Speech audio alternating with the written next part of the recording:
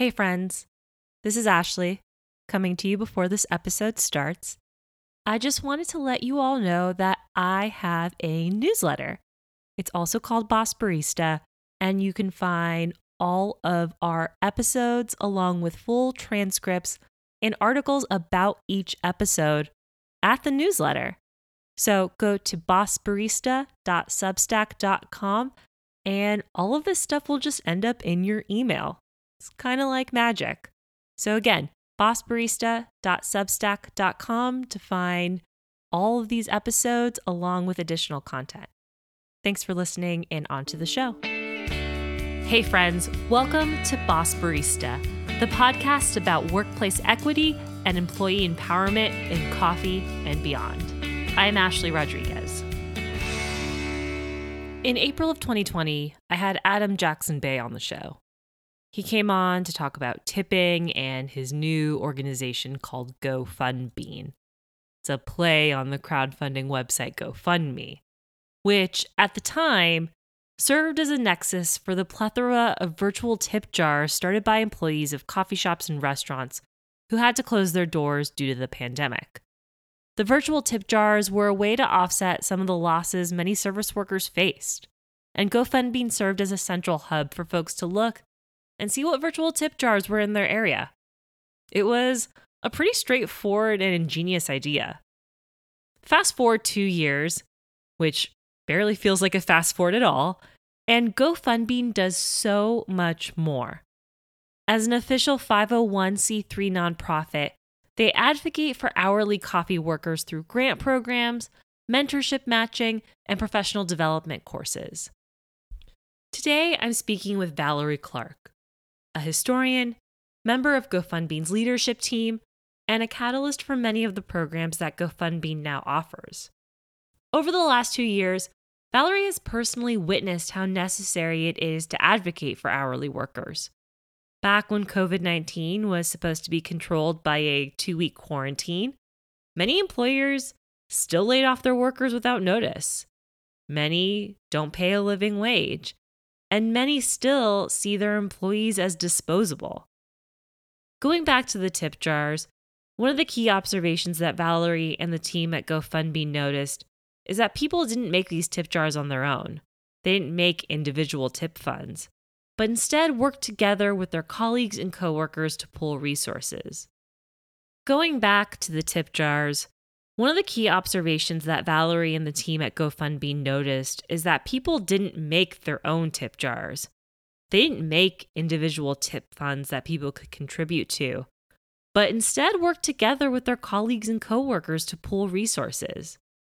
I think that mimics what we've witnessed over the last 2 years in terms of labor. Folks recognizing the power of collective action and working together to secure better outcomes for all. It's in this spirit that GoFundBean continues its advocacy work throughout coffee and the service industry at large. Here's Valorie.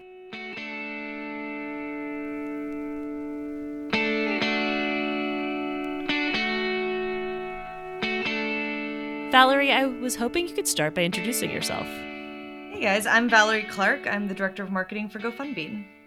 Valorie, did you grow up with coffee in your life? A little bit. My parents drank coffee. I was given my first cup of coffee when I was 5, but of course it was more like a cup of milk with a splash of coffee in it. Were you ever intrigued by it? Did you see adults in your life drinking coffee and think, I want that? No. I loved the smell of it though. So then when did you start getting into coffee? I think when I was in college and was having to stay up really late to write essays because I'm a terrible procrastinator. So I wouldn't start writing a paper until 11 p.m. or something. And that was when I started drinking coffee. At what point for you did it become something more than just a thing you were drinking? I think probably when I was a junior in college, somehow most of my friends had become the baristas at the coffee shop that I was a regular at. And I think that was when the first kind of inklings of coffee is more than a drink. Coffee is a community. That's kind of when those first inklings started for me. And then when did you start working in coffee? About 6 months after I graduated from college. I had been working in politics in DC and hated it, and was like, I just quit. Like one day I was like, I just have to get out of this. A coffee shop in DC for some reason hired me to be their morning barista. I like that for some reason. I'm Like, not, I'm truly like looking back, I'm like, who made this choice? Like, who decided this is a good idea? why do you think that? I think because I just had absolutely zero experience, and it was like a busy shop in Chinatown. There were tons of like politicians that came into that shop, and I was like, whose idea was it to put this like completely green person here at like 6 a.m. giving politicians coffee? Like, whose idea was that? I hope that you can trace back some really important political decisions to specifically your service of these politicians in that coffee shop. I can't off the top of my head. But Dennis Kucinich came in a lot, and he always got like a dark chocolate sorbet to go with his coffee. And I will never forget that as long as I live. I love that. So at what point did it go from, okay, this is a job I have, I'm serving people, important politicians, coffee at 6 in the morning, to, oh, this is a job I like. What does it look like to maybe take this more seriously? Pretty quickly, actually, because so I started working there in early summer of 2012, and it was by winter I was like training to become a trainer at that like location. So that it was by fall that I was already like, oh, this could be a future for me. And I think a lot of that, like a large part of that realization, was that that shop was a counterculture account. And so we had access to all the counterculture classes, and the owners were huge perfectionists. They like really wanted us to be serving the best possible coffee. And so we got paid to go to the like every single counterculture class if we wanted to go. Just as I like learned more and more about coffee from the guys at Counterculture, I was like, "Oh, this isn't just like a thing that I'm doing for now. Like this could be a career." I love that. I love that the investment in your education and being like, oh, we're going to pay you to go to these classes, almost turn that light switch on for you. This can be something more. And it seems to be as simple as the people above you saying, hey, we take this seriously. This is the avenue in which you can take this seriously as well. You know, Adam and I, who founded GoFundMe, and Adam and I met at that coffee shop. And, you know, we always talk about how it wasn't the healthiest work environment. Like it was super toxic in a lot of ways, but they were really, really invested in us, like knowing everything we could, which was cool looking back. Yeah, I love looking back on those moments, and I think you can not necessarily rectify, but you can both can exist. It can be toxic, but at the same time, you could recognize where this contributed to the future of your career. Absolutely. Yeah. So you've mentioned GoFundMe a couple of times, but for people who maybe don't know what that is, could you explain a little bit about that organization? Sure. We are a nonprofit that supports, uplifts, and defends hourly coffee workers in the US. So, what that means is that we were founded during the pandemic to give grants to hourly coffee workers who had been laid off from their jobs because of COVID. And since then have grown into doing other things. Like we gave grants after Hurricane Ida to kind of help people in New Orleans who had been put out of work by having to evacuate. But the core of our mission has always been like making sure that hourly coffee workers are like taken care of and have a way to like move forward in their careers if that's what they want to do. Tell me about how GoFundMe was founded, because you mentioned that it was born out of the pandemic, which I don't think is a big stretch for people to realize that when the pandemic hit, coffee shops were severely affected. So what was that first conversation like I imagine between you and Adam Jackson Bay, who's the co-founder of this organization? Mm-hmm. So the pandemic kind of everything started shutting down mid-March 2020, right? And I think by about May, it was something like 80% of coffee like employees in the US had been laid off. Like it was some crazy huge percentage. You know, in mid-March, whenever places started to shut down and then eventually quickly lay off their employees, you know, Adam and I were talking, and also Jen Chen was a part of the conversation, and she's now on the board. And then Bailey Arnold was also helping us out back then.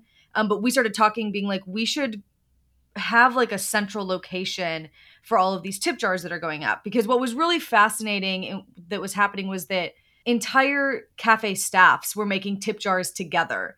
And sometimes it was the boss making it and like putting it up on the website, and sometimes it was kind of them coming together and like using their social media to say, hey, we're raising money for all of us, which was cool because I think it could have so easily gone a different way of people being very individualistic about it, but it was a very collective moment of we're all in trouble, we're all hurting, we're all raising money. And so Adam was like had this idea to like have a centralized location for all of those tip jars instead of like everyone trying to fight the algorithm and get their tip jar out there. We wanted to like kind of centralize it. So we created like an Instagram and Twitter first, and we were just reposting people's tip jars so that they could get a little bit more attention and kind of have become a centralized place. When we started the website, gofundbean.org, and same thing, we were posting the tip jars there with like links and information. Yeah, it just grew from there. I never thought of the tip jars that way. So, taking a step backwards, the pandemic happens. An uncountable amount of baristas lost their jobs because places shut down, people had nowhere to go. And as you mentioned, instead of approaching things in an individualistic way, like one person saying, hey, I lost my job, here's my Venmo or my GoFundMe.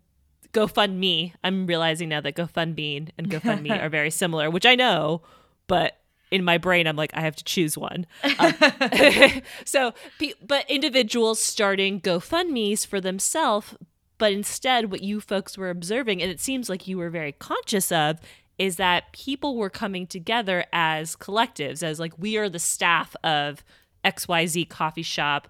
Let's all pull our resources together. And it seems like that idea of collectivity inspired you to even go a step further and say, hey, maybe somebody who lives in, let's say, New Orleans, I'll pick a city.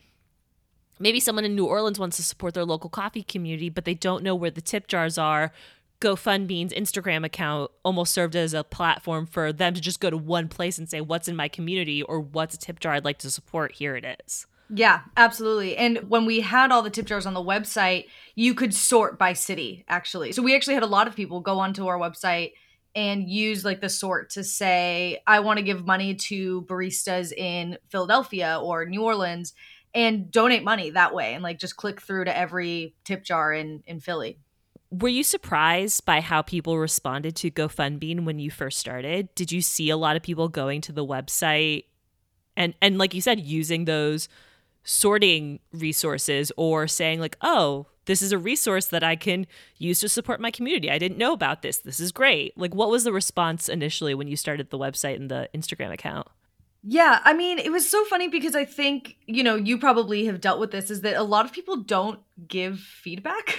So Yep. it was like Yep. we only knew that people were doing it because we could see spikes in website traffic. No one was like messaging us being like, this is so cool. I just donated to every barista in New Orleans. Like, no one was saying that. We did get like specific coffee people coming to us and being like, oh, this is really cool. Thank you for doing this. Like, it's really amazing that you're doing this. We only knew because like people would post on their own individual Instagrams being like, oh my God, someone donated like $100 to our tip jar today. Thank you guys so much. And then we would be able to like look on our website and be like, oh, I think that traffic came from us because like of this spike in our website traffic the same day. That's funny. I 100% know what you mean by not getting feedback on things, but then seeing somebody talk about it somewhere and you're like, oh, okay. Yeah. I guess that was impactful for you. I guess this worked. So then how would you then measure things? You said that you looked at spikes in website traffic, but like, how did you know that your impact was, I guess, making an impact? We would get messages from the people whose tip jars we posted, and they would sometimes like thank us and be like, thank you for posting this. Like, we saw a lot more tips come in this week or something. But also it was like a lot of like, I was locked inside my house, as was everybody else. And just like, I was just like going through baristas' Instagrams and like watching their stories and like seeing them like either reposting our tip jar or like, or people who I knew who like worked in coffee but weren't baristas, like posting about GoFundMe and like telling their followers to check us out. That was kind of how we were measuring impact back then. At what point did you folks decide that you wanted to do more? Because initially it seems like this was like a temporary measure, right? Like, okay, the pandemic's happening. We had no idea at that time how long it was going to last. I think there was still talk at that time of, oh, we'll shut down for 2 weeks and we'll be back up and running, which obviously hasn't happened. We're 2 years in, we're still here. Exactly. But at what point did you realize that this could be something more permanent or that you wanted to do more? It was when actually Melita came to us and was like, "Hey, we want to partner with you guys to like sell." They were like, because like Melita, Chemex, all these companies that sell home coffee brewing equipment, like at retail, they were making money hand over fist during early in the pandemic because people were like learning to make coffee at home. And so they were like, we want to use some of these extra profits that we're making we're making directly because baristas are not making money because coffee shops are closed. They came to us and they were like, we want to partner with you guys to sell like a certain brewer or something. And the profits from that will go toward tip jars, and like we'll give you guys the money and you guys can decide like which tip jars to put them in or something. And that was like the beginning of the grant program. And so what ended up happening was like for 3 months we were like kind of promoting this with Melita and working with them. And then kind of in the middle of the process they were like, oh, we really like need you guys to be a 501c3 nonprofit for us to give you a bunch of money, which was like, yeah, that totally makes sense. And so I think that was probably in like maybe May of that year. So we got a board together. Adam mostly got a board together. Started applying for 501c3 status, which we got like kind of later on in 2020. And just kind of like through that process, we're realizing that like there was so much more we could do with this sort of like brain trust that Adam had assembled. Like the people on our board are all people who care very deeply about hourly coffee workers. They've all been baristas and like worked in the industry for like, I think we like together combined, we have like 80 years of experience in coffee or something. Like it's a lot of time that we've all been in this industry and like we all love it so much. And that was kind of like as we were talking and like assembling this and like becoming a 501c3 and like realizing we could do this like whole grant program with this money that Melita was giving us. And then J&P got on board too. And then like, just donations started kind of pouring in as we started saying like, hey, this is kind of our next step. That was, I think, when we realized we're like, oh, we have something cool on our hands here that we could do a lot with. So you've talked about hourly coffee workers a fair amount, and you've talked, like you say it as a phrase, hourly coffee workers. Mm-hmm. And I was wondering if you could talk a little bit about some of the struggles that hourly coffee workers face, which we saw very clearly illustrated in the pandemic, right? Like they were the first people laid off. They're the people who can't do their jobs at home. Like what other issues were you seeing hourly coffee workers facing that you thought, oh, okay, we at GoFundMe can tackle this, or we at GoFundMe can at least offer support in a way that's meaningful and impactful? Mm-hmm. Yeah, so like when I say hourly coffee workers, we're referring mostly, I think, to baristas, but there are plenty of people who work in coffee who are paid by the hour who are not baristas or who were baristas but aren't anymore. And so that's kind of the inception of like that phrase. And it's been really cool to start seeing people start using it because I remember when we came up with it. And not to say that like no one had ever put those three words together, but when we kind of consciously decided that we weren't going to say that we were an organization for baristas, we were an organization for hourly coffee workers. Since then, it's like I've seen like a spike of people using that phrase, which has been really fun. Mm-hmm. And I think it's also important because it's like it's much more inclusive and like addresses more of the industry as a whole. Well, what I love about the phrase hourly coffee workers is, like you said, it includes people who aren't just baristas, who are delivery drivers, who are a lot of roasters are hourly coffee workers, anybody who works in production. So the people who maybe aren't roasting your coffee, but are putting it in bags and making sure that it gets to you. Like almost all of those people are hourly coffee workers. Mm-hmm. And it seems like as GoFundMe evolved, you were able to start identifying specific struggles that hourly coffee workers face. So I was wondering if you could talk about some of those struggles, because I also imagine, like, think about the fact that maybe people in the restaurant industry are listening to this, or people in the service industry at large, they probably face a lot of those same issues as well. So, like, how did GoFundMe bring light to some of the issues that hourly coffee workers face? Hourly coffee workers are some of like the most vulnerable employees, and that's true like of hourly wage earners sort of across the United States are some of the most vulnerable people in like kind of the US economy or in like a US society writ large, because like, you know, a lot of states that have like at will employment, like it can be very precarious to try to like speak up, especially when you are working a minimum wage job or just above minimum wage, and you don't have the ability to save money. Like you don't have a safety net. And we as like our government doesn't have a safety net for like US based workers really. And I think we saw a lot of that in the pandemic. You know, like there was like the extra $600, but you know, there was no safety net for the people who lost their health insurance because they lost their jobs. And that, I mean, that just the vulnerability of workers has been kind of made more and more clear to us every day. Yeah, I think just in conversation with hourly coffee workers, just the things that they, and I say they, but I mean we, because like I was a barista up until like last March. The issues that they face is it's like they compound on one another. It's one thing after the next. Like they don't have the money, they like don't earn enough money to save. So then when things like their car, you know, like they get a flat tire or something, like that has to go on a credit card, which then like has to like incur a bunch of fees and like interest. And at the same time they also, that's stressful, and they don't have like a safety net for dealing with that stress, like through, because probably they don't get good healthcare insurance, or good health insurance through their job, and so they don't get mental health care probably. And so, you know, like it's just like every problem that like coffee workers face, it seems like compounds on one another. And that has been something that like as we address one issue, we find ourselves being like, okay, but like there's 5 other issues tying into this, and like how do we address them all? I think what really caught me during the pandemic, during the early days of the pandemic, was how quickly so many employers let go of baristas. I was wondering if you were at all struck by this, because I know that for some baristas, they were considered essential workers. So some people had to go to work regardless of how safe they felt or not. Mm-hmm. But I also know baristas who, I think I was in Chicago when the pandemic started. I think Chicago went into lockdown on March 13th. I know people lost their jobs March 14th. Yep.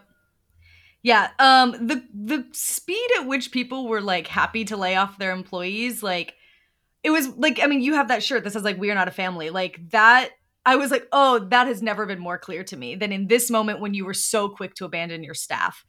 And like I understand, like I tried to open a coffee shop. I understand that like margins are really tight. Like you probably don't have a month's worth of pay like in the bank that you can just like give to your workers. Like I get that like that is a very big reality in coffee, and that's something that we as an industry need to start dealing with and addressing, because if nothing else, if we get nothing, if coffee shop owners get nothing else out of this whole pandemic, or at least the early part of the pandemic, the idea that that businesses should also have like 3 months of savings in the bank should have been like occurring to people at some point during this. And I don't think it was. But yeah, like I definitely knew people who got laid off truly the next day, which was crazy to me because it was like, we don't know how long this is going to last. Like, can't you just furlough people? Like, can you just keep people on staff for like a week or two just to see what happens next? I was very fortunate at the beginning of the pandemic because I was actually working in a museum. And so that museum kept us on staff until almost May. And then when it finally became clear that this was not going away and that they weren't reopening the museum anytime soon, that's when they laid us off. I was like personally offended, I think, to see how quickly some hourly coffee workers were laid off. I mean, so was I. Like, I'd see people posting left and right about being let go from their jobs. And there's a certain cadence to the way that people talked about these layoffs where I'm like, your employer did not have a nice conversation with you. Like, your employer did not say to you, I am so sorry. This is just where we're at, because you're right. Like, a lot of coffee shops just don't make money. And that's like also a fact of life too. Mm-hmm. Don't open a coffee shop if you think you're going to make money, because it's not going to work. No, no, it's not. It's not a get rich quick scheme. It's not a get rich quick scheme. We're here. The hot take here. But hearing people talk about how they were let go from their jobs so quickly into the pandemic without any sort of promise of like, we're going to do everything we can to keep you. We're going to do our best to like give you what you need to bring you back. Like, please don't go anywhere. Like, what can we do to support you? Can we start a tip jar for you? Which I was surprised. I don't know if you've noticed this too. A lot of the tip jars were started by baristas, not necessarily by employers. Some were with respect to people who did start them for their employees, but like it seems like the pandemic gave people a lot of excuses to just say like we don't have to care about you anymore. Yeah. Which was really, I mean, astounding and infuriating because it was like, oh, you guys are the same people who've been saying like we're a family and that's why we don't pay as well and that's why we like, but we take care of each other. And I'm like, where's that attitude now? Right. And we're seeing that now play out in like the Starbucks union as well, where Starbucks wants to retain control and not have people unionize because they want this freedom to say like, look at us, we can solve our problems all together. But on the flip side, we've seen people say like, oh, cool, we don't have any money to pay you. Like, see you later. Never mind. Goodbye. So, and I think this speaks to the bigger issue of like what GoFundMe represents is that like nobody is speaking up for low wage workers, not our government, not the people that are supposed to be taking care of these low wage baristas or low wage coffee workers. Excuse me, we've learned this term. We're going to use it. But nobody is speaking up or advocating for them. And it seems like GoFundMe has really found its voice as it's recognized that like nobody is speaking up for low wage workers. Nobody is speaking up for hourly coffee workers who don't have a lot of recourse when their boss does something crappy or like they get laid off from a job. Like when do you think that moment like really crystallized for you? Like this is so necessary? Because I have to imagine that like as you've been doing this work, like maybe some of this has always been intuitive for you, but I have to imagine the last 2 years have also like fundamentally changed you too. Oh, yeah, absolutely. I mean, I always was sort of aware of kind of like the inherent crappiness in the way that a lot of service workers in general are treated and like the way that we're treated as disposable specifically. Like a lot of people walk into a coffee shop and treat the baristas as just as disposable as the cups in there. It's really upsetting. But it was like seeing that come from bosses as well. Like I knew it because I'd had bad bosses who treated me that way, but seeing that it was like industry wide and not that I had just had like bad luck with bosses, I was like, oh, this is no one cares about us actually. Like, I think what you're saying, and I think what I really want people to understand is that I think before the pandemic, and I think you're speaking to this a little bit, it would have been easy to say that's a bad employer or that's like a shitty boss or like that person is so and just kind of leave it at that and just say like, this is a bad employer. We're not going to work for them or we're going to like let other people know that this person's like a shady boss and kind of it's like the one bad apple argument. Mm-hmm. But I think what GoFundMe is doing on the positive end is acknowledging that like there are systems in place that actively hurt hourly coffee workers. Mm-hmm. And we are here to say that these things are not okay and we are going to give them as many resources as we can. Mm-hmm. Yeah, absolutely. And it's a big part of like our whole thing has been like uncovering just how like almost systemic it is like in the industry to assume, I mean, especially I think that like a large part of it comes from assuming that it's a low skill job. And a lot of it is like coffee shops are often owned by people who were never baristas. Not always, like there's some shining examples. And those were also, I think, the shops that were doing kind of the most for their workers during kind of the early days of the pandemic. I'm thinking of places like Mammoth Espresso in New Orleans. Like Jonathan Riethmeyer was a barista for a long time and then opened his own shop. And like he treated his employees really well during the pandemic. I was seeing that being like, this is like an example of what this industry could be if people just tried and cared. Yeah, there was definitely like this kind of moment though of realizing that like, oh, but that's not the standard, that's the exception. What he's doing is not the rule. And there needs to be someone needs to be in place to advocate for baristas and for other hourly coffee workers in a way that has not existed before. I want to pivot a little bit and talk about GoFundMe as an organization itself. This is the part I love getting meta on these conversations. So this is the part where we get really meta. But thinking about how much you folks have accomplished in the last 2 years, you went from essentially starting an Instagram account to be like, let's collect all of these tip jars, to a 501c3 that has multiple programming options, gives out grants to coffee workers, has mentor pairing programs, works with multiple coffee organizations to distribute funds.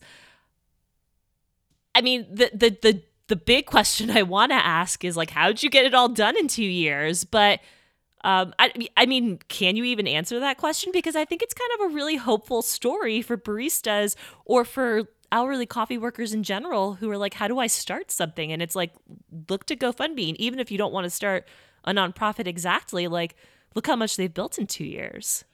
Yeah. We have done so much in 2 years, and it's crazy. Because a lot of us had never met in real life before this. Like Adam knew everybody personally.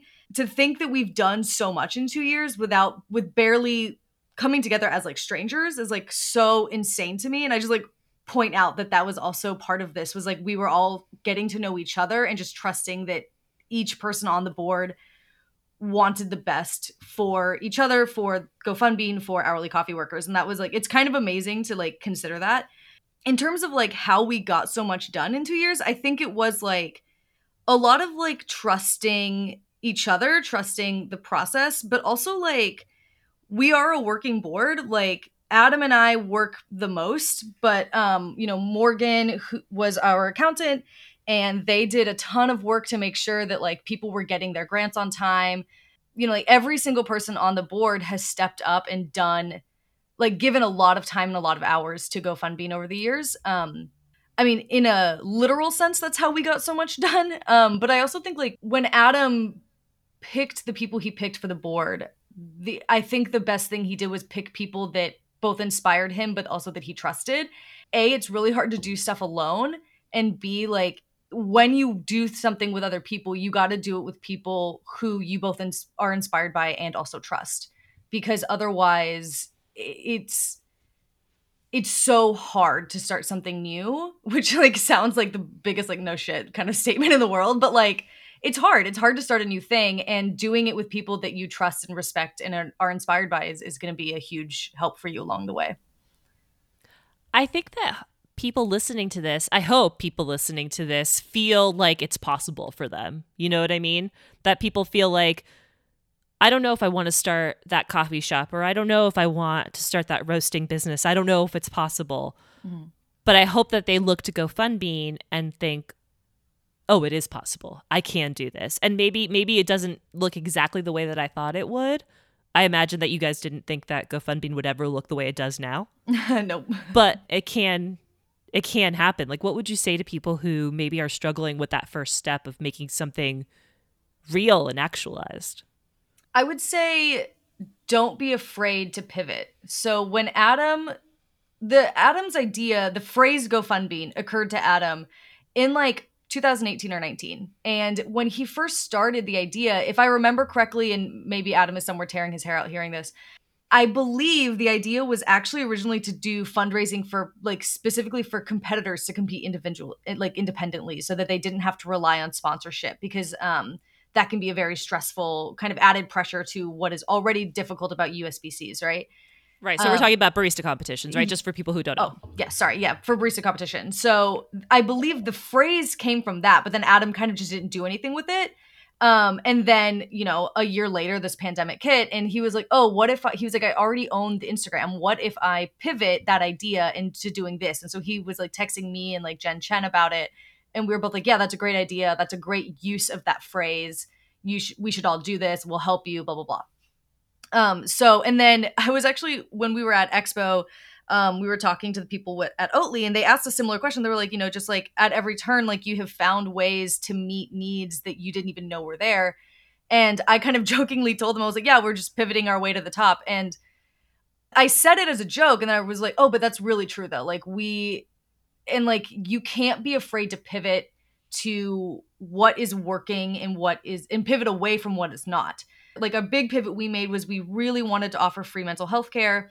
We did it through Talkspace at first. It didn't work. It just didn't work. And so we took 6 months off of that program so that we could figure out a better way to retool it And then we pivoted, and now like it's much more stressful for us, but it works so much better for the hourly coffee workers that are benefiting from it that it's completely worth it.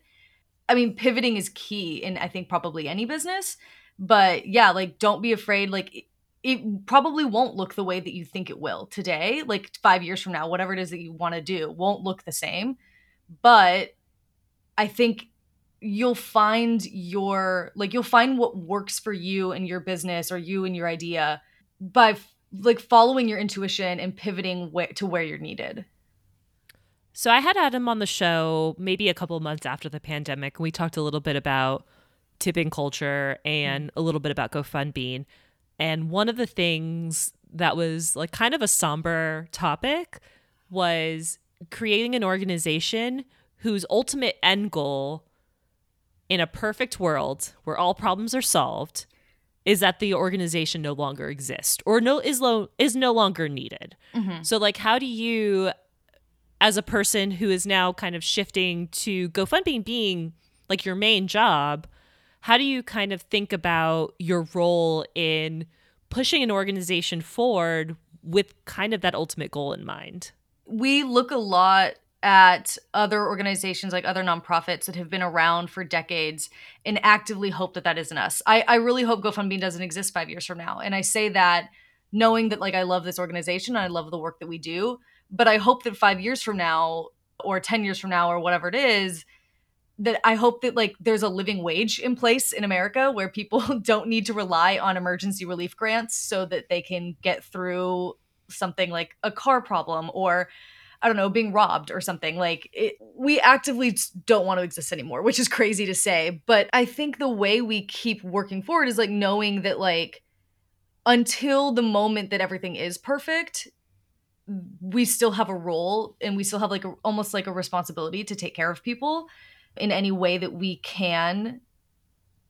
So yeah, I don't know. It's hard to like want to push it forward and like create new programs and also at the same time be like it's insane that and it's something that we talk about. We're like it's insane that we have to do this. It's insane that this isn't something that doesn't or that like certain things don't already exist. We feel like we're inventing the wheel sometimes and it can be frustrating, but it's also like can be really rewarding to like watch people around us be like see what GoFundMe is doing and be like, oh yeah, like that should have already existed, or like, oh yeah, that you're right, like that is a thing that we need to change. Which has been that's like very rewarding, but yeah, it's weird trying to push an organization forward when you also kind of hope that you work it out. Like we hope that we work toward a world where we're not needed. For folks who are listening who think, "Oh, I want to support my hourly coffee workers," what steps can they take like right now? Like listening to this, they close their podcast app or whatever, or they're reading the transcript of this episode and they put it on their phone or their computer. What can they do right now? If you have disposable income, you can donate to GoFundMe on our website. All of our donations go toward our programs like disaster relief or emergency relief grants or like our mentorship program. So like, we early in, we established like an 80-20 rule. So like 80% of your donation automatically is applied to programming and 20% goes to overhead. That's one thing you can do if you have a disposable income. If you are employing coffee workers, you could maybe look into getting better health insurance for them. If you employ hourly coffee workers, you could look at what a living wage is in your city and determine what it would take for you to actually pay your employees a living wage. Every person that makes a living wage is one less person that has to rely on outside help. Yeah, and if you are neither of those people, if you're not a shop owner and if you're not if you don't have a disposable income, you can just follow us on Instagram and share our message. It's that helps too. Valorie, thank you for taking the time to talk with me. I really appreciate it. Oh my gosh, yeah, this was so fun. Thank you.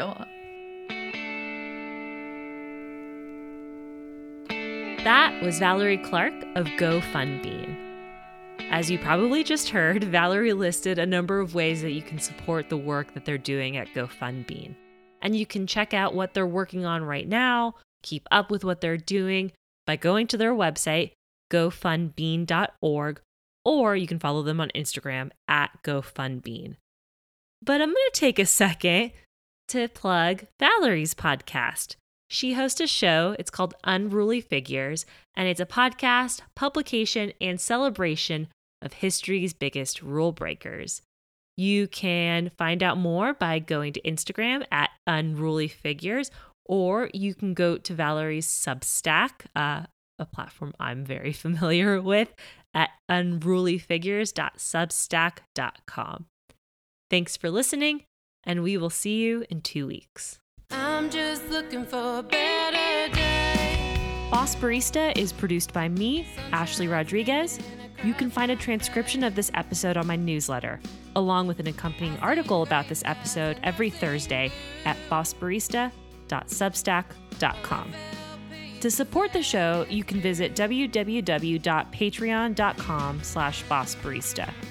We have over 80 patrons supporting the show right now, which is incredible. And that helps keep the show alive. We pay guests through this fund, we pay for website hosting, and we make donations. Half of our patron donations are currently pledged to 5 different nonprofits, each at $50 a month. Asada's Daughters, the Loveland Foundation, the Native American Rights Fund, the Grocery Run Club, and the Chicago Community Bond Fund. Again, if you want to support Boss Barista, consider making a monthly donation at www.patreon.com/bossbarista. Another amazing way to support the show is to share this episode with just one person, a friend, someone who you think would learn something from this episode, anybody. Sharing on social media is also a huge help, along with giving us a 5-star review on Apple iTunes. As a small production, these things matter a lot.